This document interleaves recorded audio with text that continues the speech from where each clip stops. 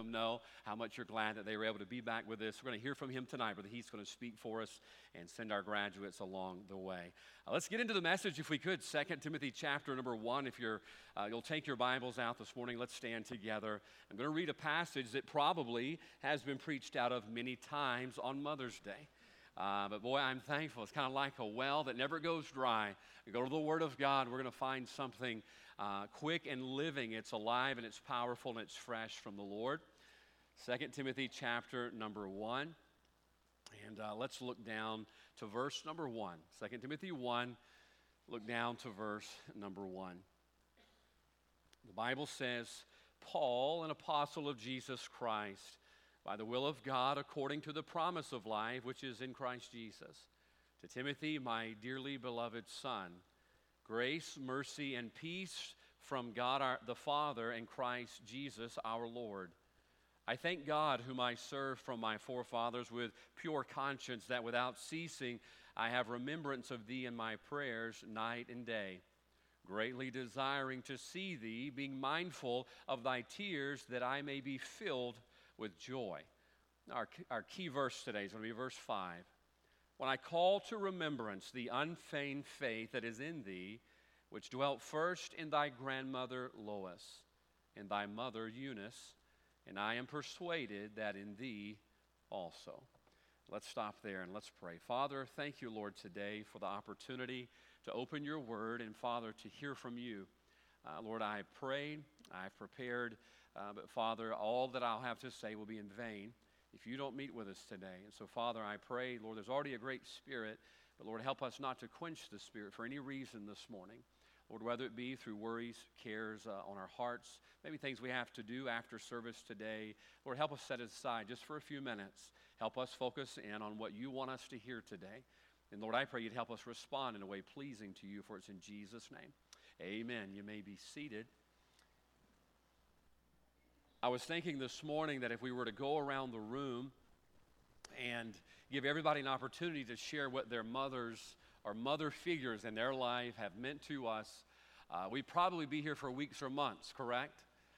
Because we all have something that we owe to our moms, our grandmothers, aunts, maybe even non-relatives, but ladies in our life that the Lord has led into our life to be influences for us. I tried to think of some this morning about all things that I owe to the ladies in my life, my mom, my grandmother, and you know, there are some things that are very simple, things along the line of maybe packing your lunch when you were a kid. I find it interesting that every parent who packs their kids' lunch, they have different ways they do it that are just iconically theirs. When I was in kindergarten, I had a kid I went to school with in Florida. His name was Ian, and his mom always packed his lunch in a Wonder Bread bag. It was a white bag with the little colored dots on it, and I always knew which lunch was Ian's because that's the way his mom always packed his lunch, was in a Wonder Bread bag. Oftentimes, when my mom would pack my lunch, we would most of the time eat at school, but she'd pack my lunch for field trips. She would always put notes in my lunch, little notes, hey, I love you, have a good day. And even when the rare occasion happens that I pack my daughter's lunch, I try to put her a note in there every once in a while too. Simple things that we think about our moms and grandmothers for in our life. Maybe it's the songs they sang you before you went to bed. Maybe it was a lullaby that mom sang to you. My mom would come and she'd sing to us, and I would always ask her to scratch my back. As a kid, I wanted her to rub my back, and I'd say, I think I have growing pains, you know. I really just wanted a free back rub, and mom would give me those back rubs. There's things I think about with my mom, very simple things, but things that I remember that my mom did for me. Maybe there are personal things this morning that you think about. Maybe you're a mom. And maybe you cooked certain things the way your mom cooked things just because that was your mom. And that's the way mom cooked things. Maybe she passed a recipe along to you and you remember your mom for things along that line. Just things you use in daily life, but maybe it's more important things. Maybe it's you're so thankful for your mom today because, hey, your mom gave you life. Your mom carried you for 9 tumultuous months. Carried you around. Wasn't able to sleep on her belly. Couldn't see her feet at times. All for you. She did that for you. And you're if I saw a bumper sticker the other day, it says, thank the Lord that your mother was pro-life. If you have a mom, thank God she was pro-life. She thought about you and brought you into this world. Maybe it's the nurturing spirit your mom had. I don't know, but I know a lot of things this morning. We think about our moms and how our moms helped shape our life. We'd probably be shocked, wouldn't we? If we went around the room this morning thinking about how many times over the course of a day we do what we do because of something that our mom had an influence on us in our life. Maybe phrases that you say, maybe facial expressions that you have, maybe ways you raise your children. It's all because of the influence that your mom had in your life. George Washington put it this way: all I am, I owe to my mother. I attribute my success in life to the moral, intellectual, and physical education I received from her. The first president of our great country, and he looked at the foundation of his life beginning with what his mother taught him. Matter of fact, you go through a lot of our founding fathers, they give what they were able to do credit to the mothers that God allowed them to have in their life. Moms are very versatile. Moms are very influential. And by the way, you don't have to be a famous mom. You don't have to be the smartest mom. You don't have to be the richest mom. You don't have to be the most successful mom in the eyes of the world. Believe it or not, every mom is influential. And by the way, that could be bad or good. Moms, you don't realize the influence you have. You have a powerful influence on the lives of your children today, and I hope you understand that. I read this yesterday, and I had to print it off to read it for you this morning. It talks about the versatility of moms. It talks about moms and things that they have to strive with on a daily basis and thoughts they have to combat. One says, when I forget to go to the grocery store, I will not boil the macaroni necklaces my children made for me in preschool. Moms, you do so much.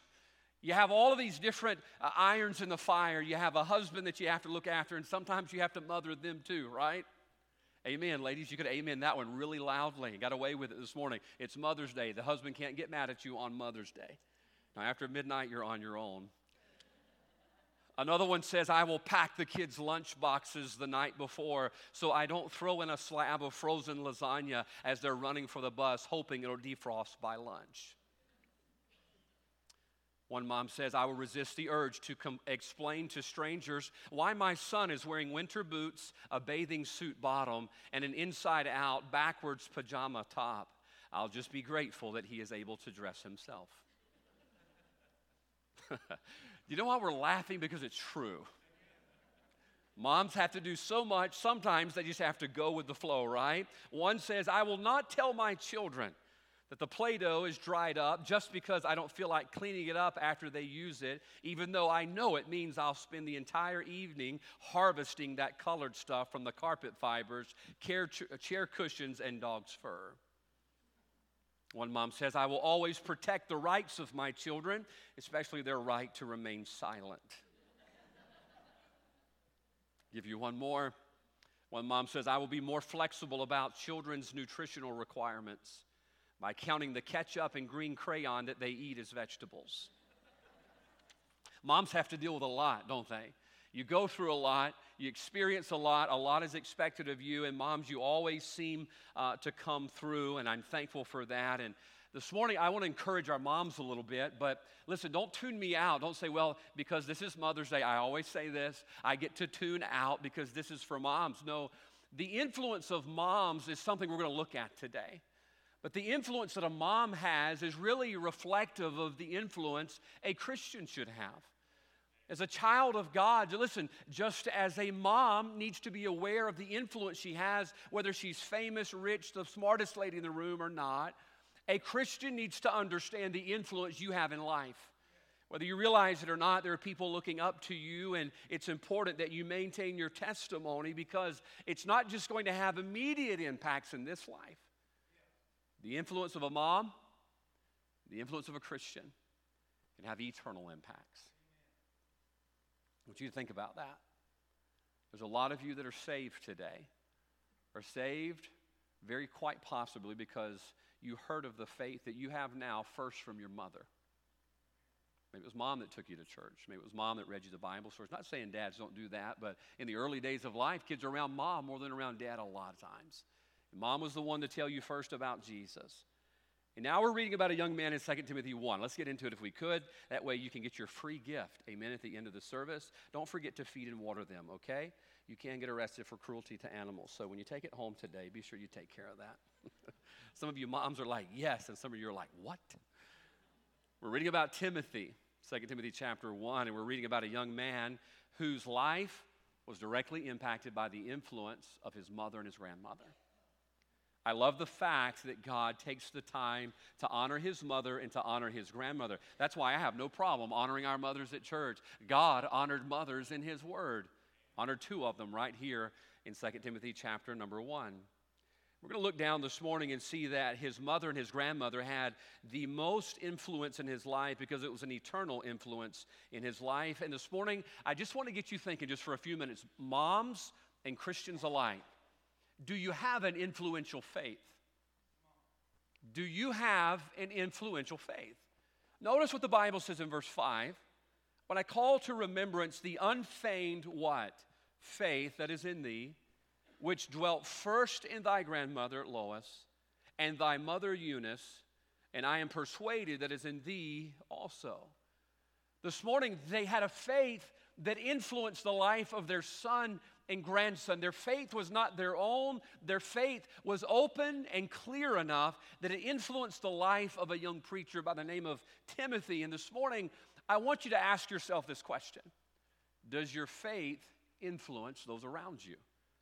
Is your faith an influential faith? And we're going to look at that subject. 3 quick things out of verse number 5 that I want you to see. The Bible says, when I call to remembrance, watch this, the unfeigned faith. Now, all of us this morning, I think inside of all of us, there's something that you want to leave your mark on the world, correct?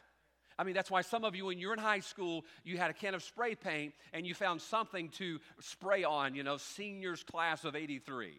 What do you want to do? You're leaving your mark on the world. Maybe you want to become influential in politics or in the financial era, and you want to leave your name on this world. But all of us want to leave an influence in this life. What a shame it would be to live 70, 75, 80 years and not have made any impact in this world. What a shame to waste a life and to have lived an entire life in vain.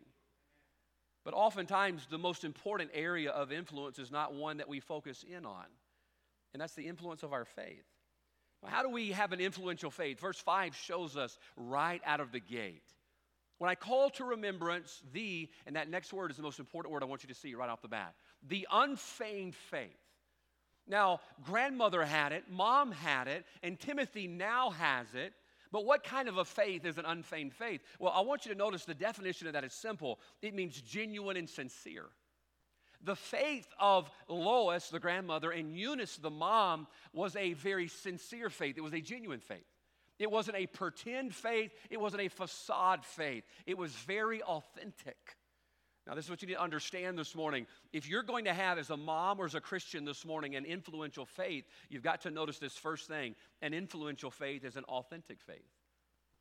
If your faith is going to influence your children, and yes, listen, as a Christian, if your faith is going to influence the people at your workplace, your school, your neighbors, or even your own family, your faith has got to be unfeigned. Your faith has got to be authentic. Your faith is going to have to be genuine. Think about it this way. When it all boils down, influence is inseparable from authenticity. Influence is inseparable from authenticity.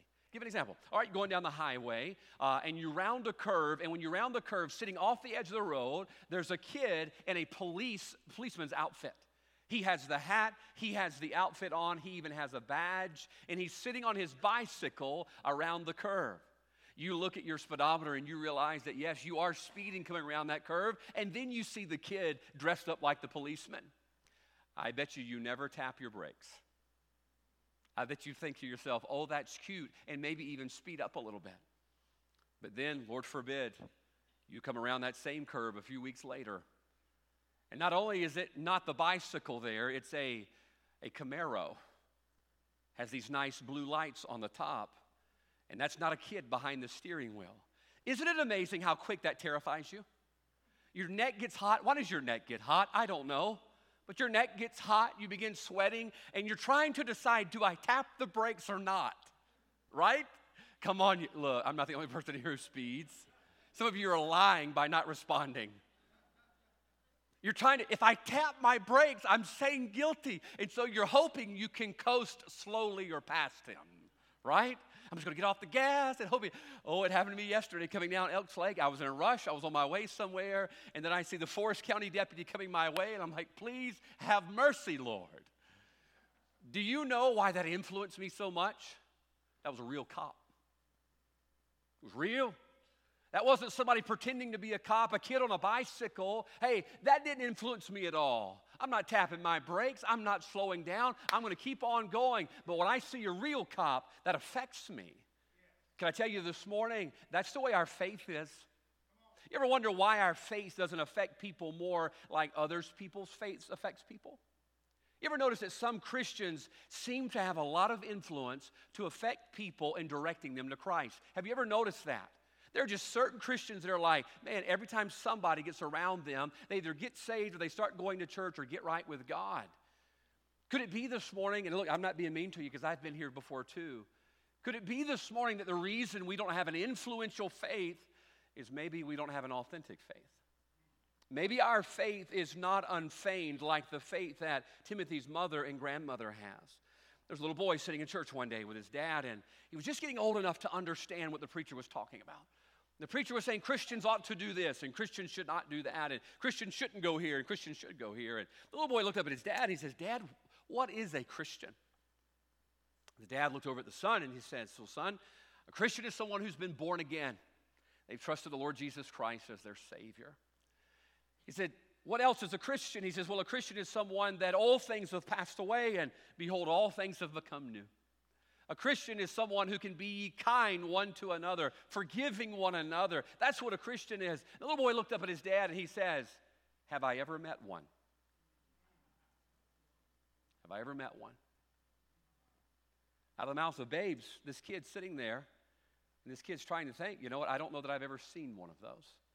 The dad's heart was smitten, realizing that his life has not been as authentic as it needed to be. Can I tell you, there's a difference in speaking it with your lips and living it with your life? I believe the reason this morning that so many of us aren't as influential as we could be, and I've been there myself, it's because our faith is not unfeigned. We want to have an influential faith, but an influential faith must be an authentic faith. It's got to be real and not just real every once in a while on Sunday. It's got to be real all the time. Why? People are watching all the time. Wouldn't it be great if we could tell our kids, hey, you watch me on Sunday, okay? Wouldn't it be great? I'm just being honest with you. I usually look my best on Sunday. I take extra time with my hair on Sunday. I do. I try to represent you well. I can't do anything with my face, but the little hair I've got, I try to take care of it, try to look nice. I use extra cologne on Sunday morning. Tell my daughter, you watch Dad on Sunday. You watch Mom on Sunday. Hey, that's the kind of Christian you need to be. But the sad thing is she lives with me the other 6 days of the week too. She sees me at home. She sees me in the car. She sees me in my good days and my bad days. And I've got to understand, if I want to influence Miley for the cause of Christ with my faith has to be an unfeigned faith, an authentic faith. Now listen, as a Christian this morning, this is not just for moms. The Bible's very clear that what God's called us to be and what God leaves us here to do is be an influence. Matthew 5. You're the light of the world. You're the salt of the earth. What are those? Those are influences. By the way, one of those I'm really thankful for. That's salt. Don't you like salt? Just not the same without salt. I'm thankful that we have salt to influence our food. But Matthew 5, there's something very interesting in it that I want you to think about. The Bible says that our influence should be clear to all that are in the room. Everybody in the room should see our influence. Everybody in the room should understand and recognize the light that we have. But the Bible says there's something dangerous also that can happen, that our light gets put under a bushel. All right, the bushel was a basket, obviously, they would pick crops with and carry things with, and they would turn that bushel basket over and put the lamp or the candle on top of it, kind of like a stand, so it gave light to all that are in the room. It says you put the candle on top of the bushel, you don't put it under the bushel. But sometimes, can I tell you, if you're not careful, your influence will be shaded by the lifestyle you're living. There's a lot of bushels in this life that can get in the way of your light, isn't there? There's a lot of bushels out there. You say, what do you mean? Well, is your faithfulness, can I just ask you this morning? Is your faithfulness this morning a bushel over your light? Now, look, I'm not saying you haven't got a light. There have been a lot of times, I have covered my light up with a bushel too. Meaning there's something that started to throw shade rather than throw light. Could it be your consistency this morning? Our consistency, if we're not consistent, people are going to look. Can I put it this way? If I walked into your house and you had your light underneath a bushel, I would be confused. Why are you doing that? Why did you light the light and then put a bushel to kind of hide it and cover it up? I would say, well, that's confusing. By the way, it's confusing to the world as well. When they see us and our unfaithfulness shields out our influence, or maybe our consistency shields out our influence, or here's one of the worst ones, it's our mouth. Sometimes my mouth is a bushel basket to my light. I mean, Lord set a watch over my mouth. I think he needs to set two. One on this side, one on that side. He needs to have an angel. I would love it if he had an angel that just followed me around. Every once in a while, just pinch these two things together. Why? Because sometimes this shades my light. I've got to give light to all that are in the room, but sometimes my light is not authentic. Sometimes we're hypocritical. And it's our hypocrisy that shields out our influence. And I tell you, we're not going to be like Lois and Eunice in verse 5, who have that unfeigned faith. Listen how David prayed. Psalm 17:1, as he's on the run from Saul. He says, "Hear the right, O Lord, attend unto my cry, give ear unto my prayer, that goeth out not of unfeigned lips." Can I tell you what David is saying? David is asking for God's influence in his life. He's running from Saul, and he's going to be killed. He thinks he's going to be killed. And he says, God, I have to get your attention. God, I need to be clear. Therefore, God, I'm speaking to you out of unfeigned lips. God, I can't compromise. I've got to hear you, and you've got to hear me. These can't just be hollow words that I'm praying. I believe a lot of times we have hollow words.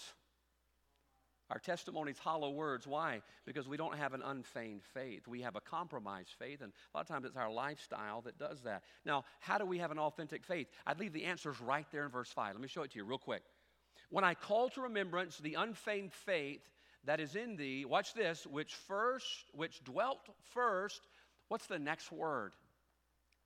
It's a little two-letter word, but man, it's an important one.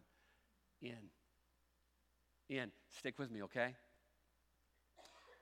When you look at this verse, you see that the faith that Lois and Eunice had wasn't the kind of faith that you put on. It was a faith that you put in.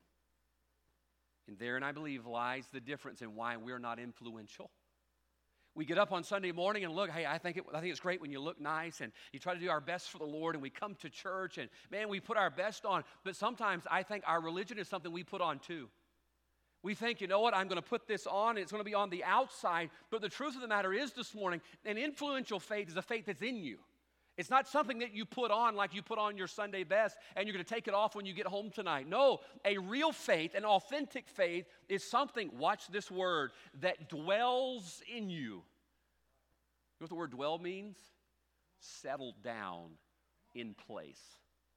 I can take you to my house if you actually need to see it, but trust me, I live in a house. You walk around my house, you can tell that I live there. It's settled, man. I've got what I want, where I want it, different places. I've got my coffee where I want it. I've got, coffee pot over here where I want it. It's settled. I've made it home there, all right? Now, it's temporary as far as eternity, but that's where I live. I dwell there. I think a lot of times our faith is not like the faith of Lois and Eunice. It's a temporary faith. It doesn't dwell within us. It's something that we put on the outside. By the way, Timothy knew what the Pharisees were all about too. Timothy knew the whited sepulchres that looked good on the outside, but the inside were full of dead men's bones. That kind of faith did not influence Timothy. See, how do you know that? Well, if you're reading Acts 16, Timothy's dad was a Greek. It says it twice. But somehow the faith of Lois and Eunice beat out what dad believed. Why? Because it was authentic. It was authentic. He saw something in mom and he saw something in grandma that influenced his life. He says, I want in me what they got in them. Can I ask you this morning, do you have something your kids would want to have? Do you have a faithfulness in you, a commitment in you to God and His will and His word that your kids want in them? I want what they've got. Brother Ravi, I want to pull up a couple of pictures early. I told you it might come, and I told him, I think it's going to be point 3, but we'll wait and see. I want to show you a picture of my grandmother. This is my grandmother, Dolores, my mom's mom. She was a missionary in Mexico. The Lord took her home at 52 years old from a disease she caught on the mission field. I think we have another picture of her there on the mission field in Mexico with a kid down there in the middle of the desert. There's so many things in my life that are in my life that I saw in my mom and I saw in my dad. And so many things that are in my mom and in my dad is because it was in that woman right there. Faithfulness, service, surrender. Now, they're not all in my life like they need to be, I assure you that. But man, I want it. Why? Because I saw something in her that was real. It was authentic. Here it is. She went to heaven when I was 9. That was 34 years ago. And I still strive for the level of influence she had in my life. That is my Lois. That's my Eunice. And I want what she had in her and me because it was something that was real.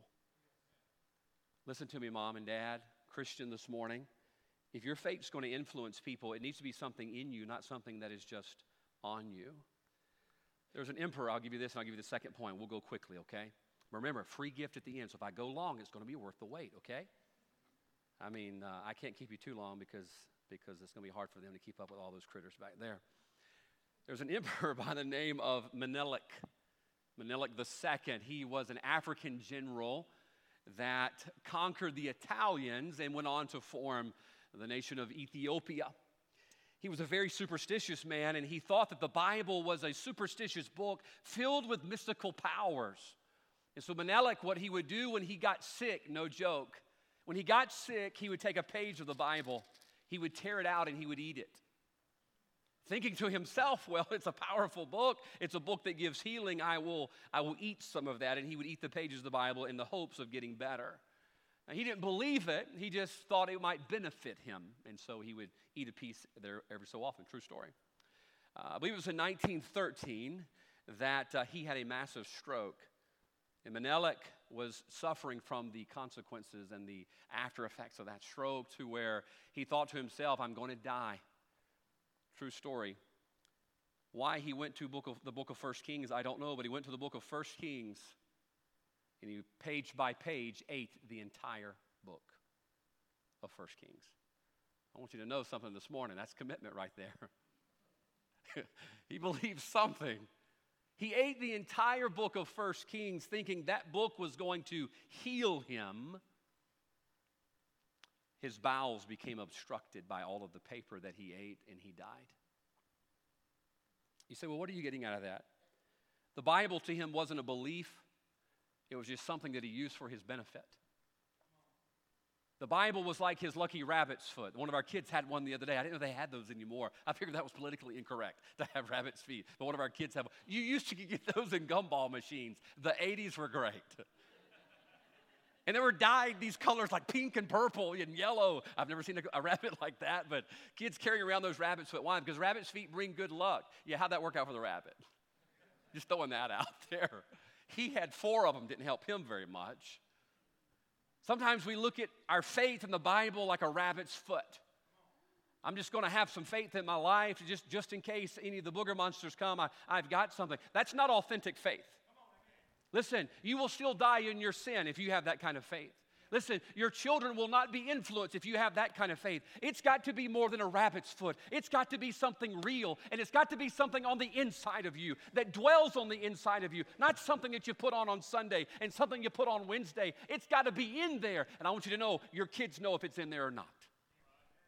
They know us like a book because they're watching. Number 1 this morning, an influential faith, watch this, is an authentic faith. It's unfeigned. It's not pretend. Now, folks, we all deal with this. Let's deal with this today. Let's keep going quickly. When I call to remembrance the unfeigned faith that is in thee, which dwelt first in thy grandmother Lois. Thank God for Grandma Lois. But then watch this, and thy mother Eunice. Now, this is amazing here. Boy, I told my wife, I'm so thankful how God always gives us what he wants us to preach and makes it so clear. The faith that Lois had is about to enter a very treacherous place after it leaves her. You say, why is that? Well, listen, it's not uncommon to see people who have faith, to see a mom and dad who have faith, to see grandmas and grandpas have faith. But oftentimes, what is harder to see is when that faith goes from one generation to the next. That's where we usually lose it. My wife and I have had this theory for years, watching young people grow up under our ministry, watching the second generations, that's usually when they lose it. There's somebody who works hard, they get saved, they get in the Word of God, and they start mining out the truth of how God wants them to live their life, and they develop their convictions. They find out how God wants them to live, and they work so hard for that, and then they have a kid who's born into their family, and that kid grows up automatically getting all of that. They didn't have to work hard for it. Mom and dad just taught it to them, and they give it to them. And a lot of times, it's the second generation that drops the ball. But watch this. Eunice didn't drop the ball. He says, first in thy grandmother Lois and thy mother Eunice. Eunice is about to show us something very important. She didn't abandon her faith, but she shows us to have an influential faith. Number two, you need to have an attentive faith. Eunice was attentive to the faith of her mother. And this is vital this morning. Please do not miss this. If you're not careful, you will receive your faith that your mom and dad, your grandma and grandpa worked so hard for. I mean, you may look back beyond your mom and dad, grandma and grandpa, and there were some heathens in your household. By the way, there's heathens in all of our household. If you go look in the mirror, you'll see one. We're all heathens before Jesus, right? I haven't met a person yet who was born saved. At least they hadn't acted like it. And you look back in your life and you'll see that, man, things were rough, and your family tree was more like a vine of poison ivy. And now you look at this straight, tall oak tree, the firm foundation of the faith that your family has. And how did we get that? Somewhere you had a Lois. Somewhere you had a Lois.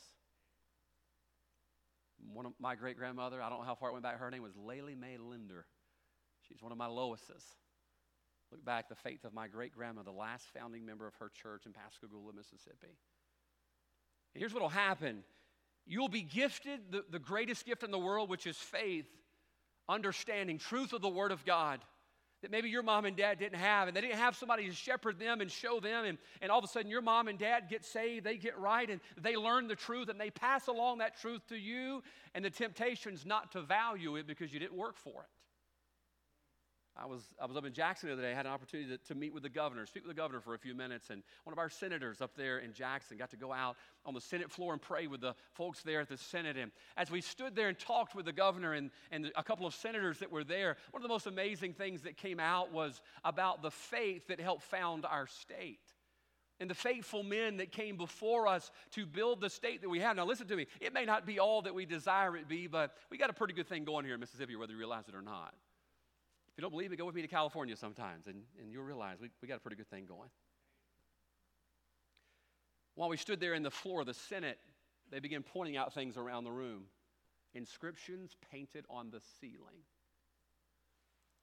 Patterns in the floor tile, little 1-inch tiles. Inscriptions on the doorknobs that spoke of the faith of the people who helped establish our dear state. There was faith there.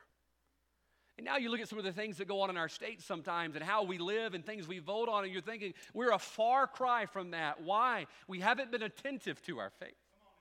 We were given something good and we were blessed with something good, but here we come along and it's a fatal flaw of the second generation to come along and think, I'm going to improve their faith. I don't know that they knew what they were talking about. And we start tweaking things. Be careful. There's a reason the Bible tells us not to remove the ancient landmark. Listen, they may have seemed like old fuddy-duddies, but listen to me. They had something figured out because we have what we have because of them. And then we start tweaking it. Why? Because we know better. Isn't that the case with every generation? We always know better than the last generation that came before us. Can I tell you something about Eunice? Eunice was a bridge between Lois and Timothy. I don't know we would read about Timothy if it wasn't for Eunice being a bridge. Eunice says, I've got to lay hold of Lois, and then I've got to lay hold of Timothy, and I've got to make sure that I don't drop the ball. Could I encourage you about something this morning? Be attentive to your faith. Don't drop the ball.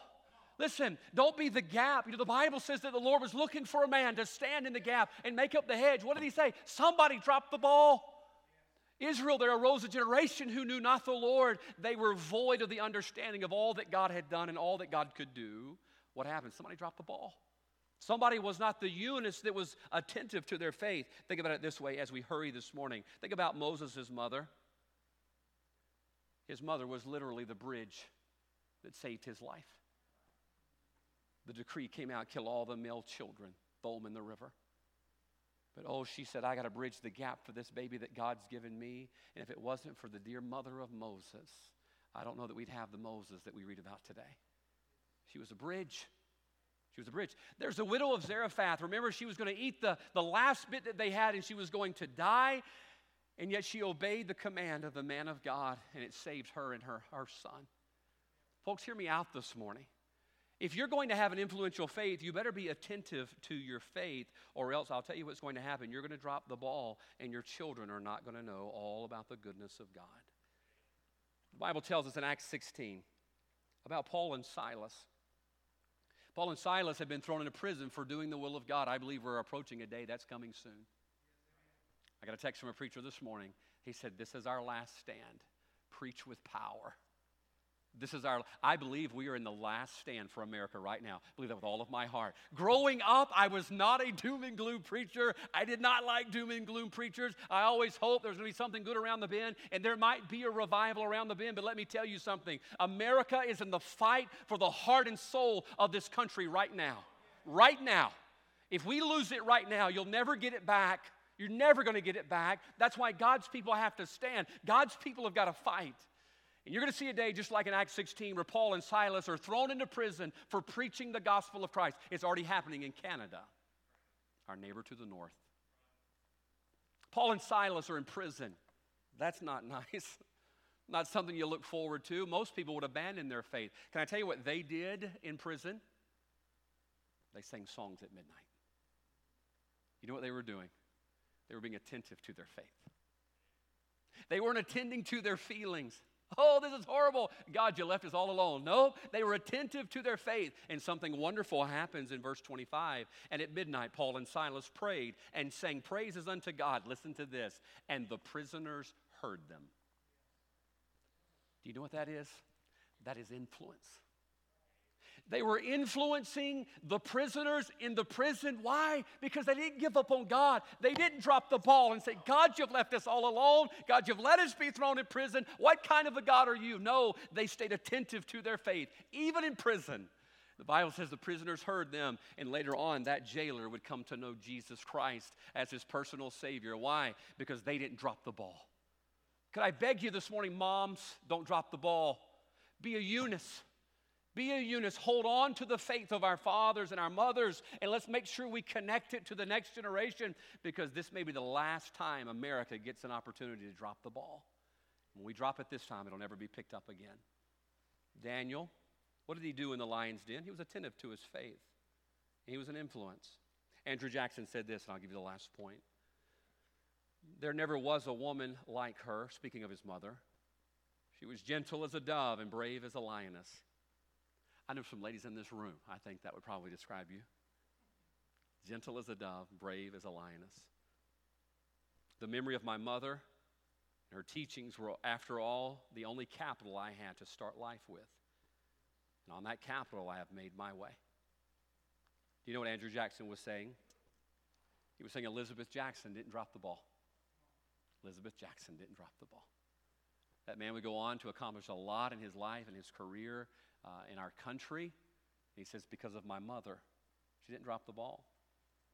If you read Proverbs 31, and I won't this morning for the sake of time, there's one thing you'll see in Proverbs 31. She was attentive. She was attentive. She looked well to the ways of her household. She's making sure her children are clothed and fed. She backs up her husband. She defends him. She stands for him. She honors him. She's attentive. I believe that Proverbs 31 woman, we don't know her, but I believe she understood the vital role of a wife and a mother, that I've got to be attentive. Could us husbands agree this morning, and us dads agree this morning, we're not always very attentive? Trips to the emergency room would probably spell that out. We watch the kids for 5 minutes. Our wife calls, how are you doing? Well, the doctor's stitching them up. We'll be leaving soon. What? They said it's not a concussion. We're going to be okay. It wasn't one of their permanent teeth. It'll come back.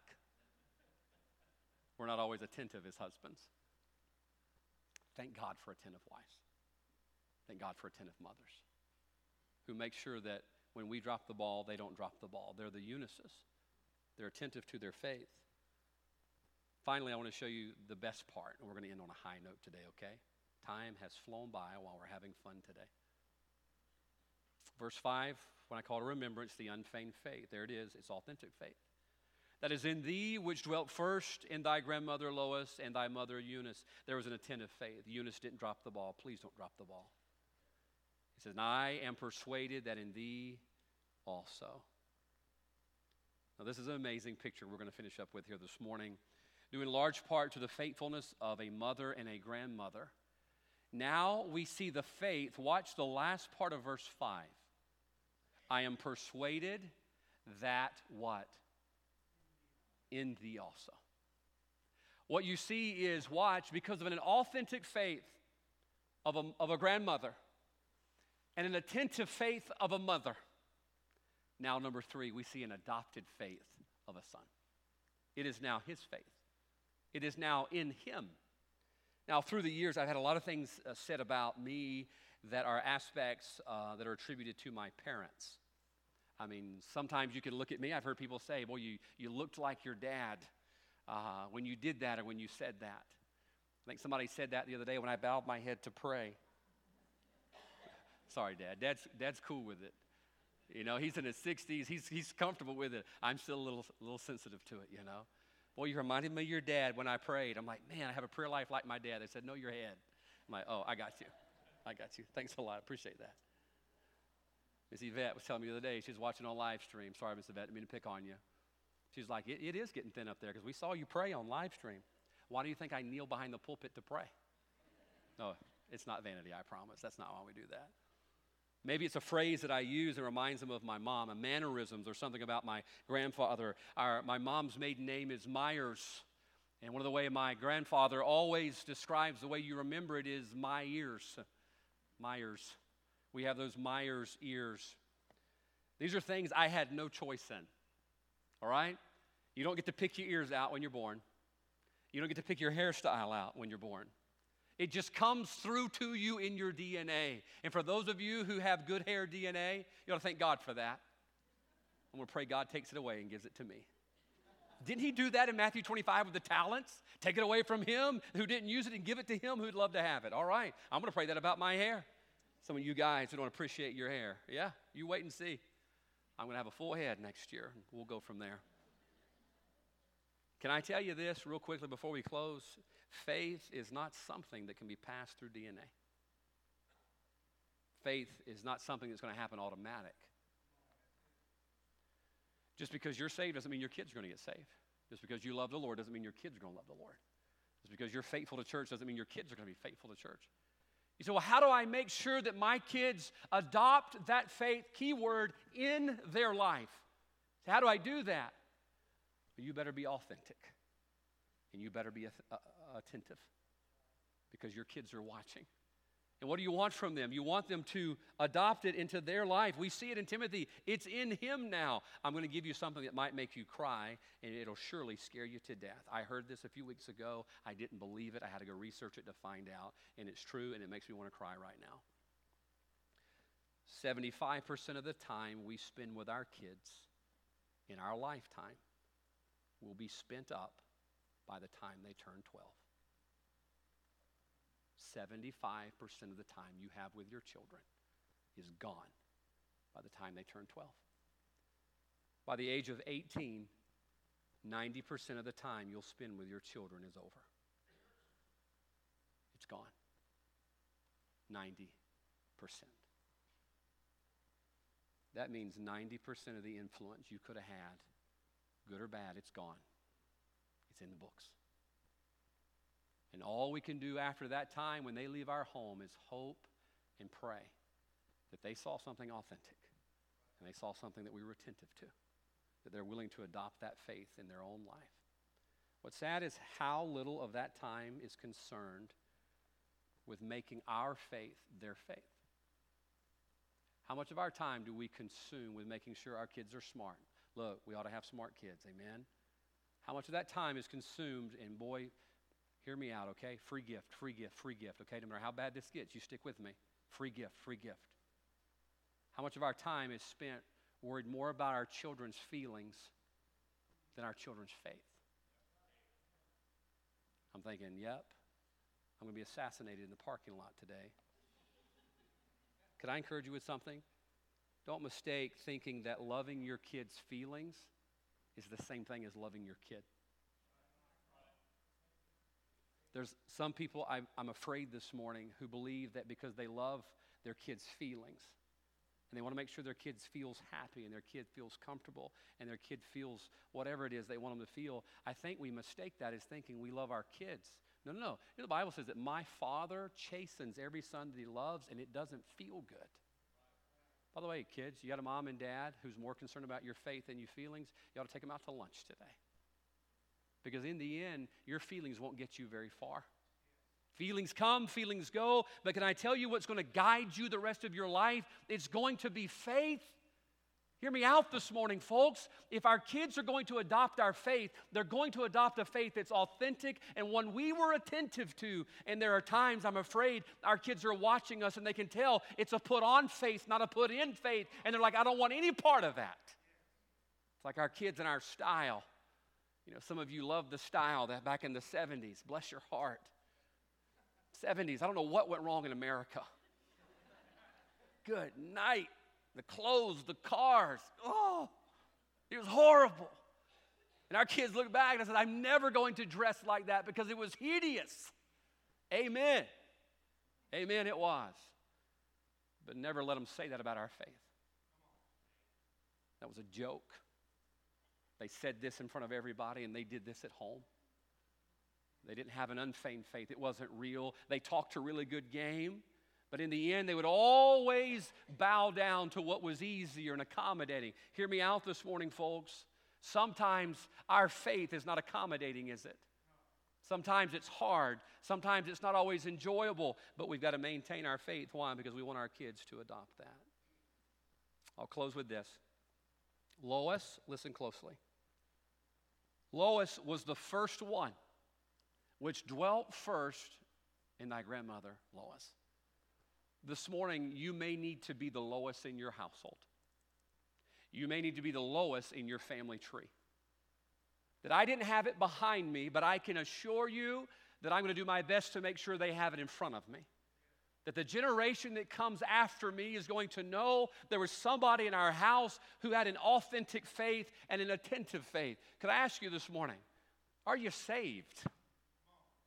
Have you ever trusted Christ as your Savior? If you died right now, are you sure you're going to heaven because you've placed your faith and trust in the Lord Jesus Christ and that alone?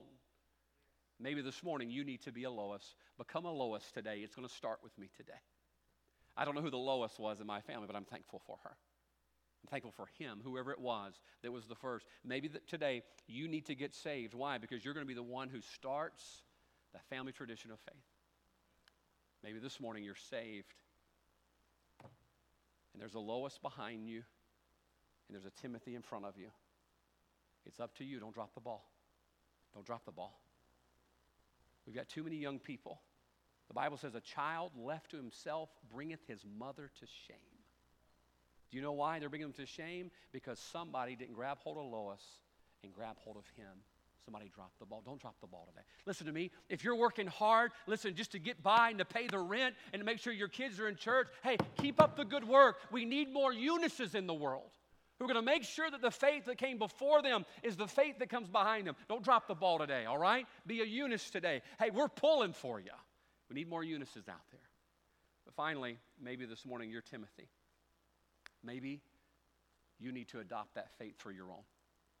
Quit living off the ancestry that you have. Why don't you decide, you know what? This is going to be my faith. I believe it. It's not going to be something that I put on Sunday morning and act different on Monday morning. No, I'm going to have it dwell in me. Question, how influential is your faith? Is it authentic? Are you attentive to it? And then have you adopted it for your own? Let's stand together. Heads are bowed, eyes are closed. Our heads are bowed, our eyes are closed.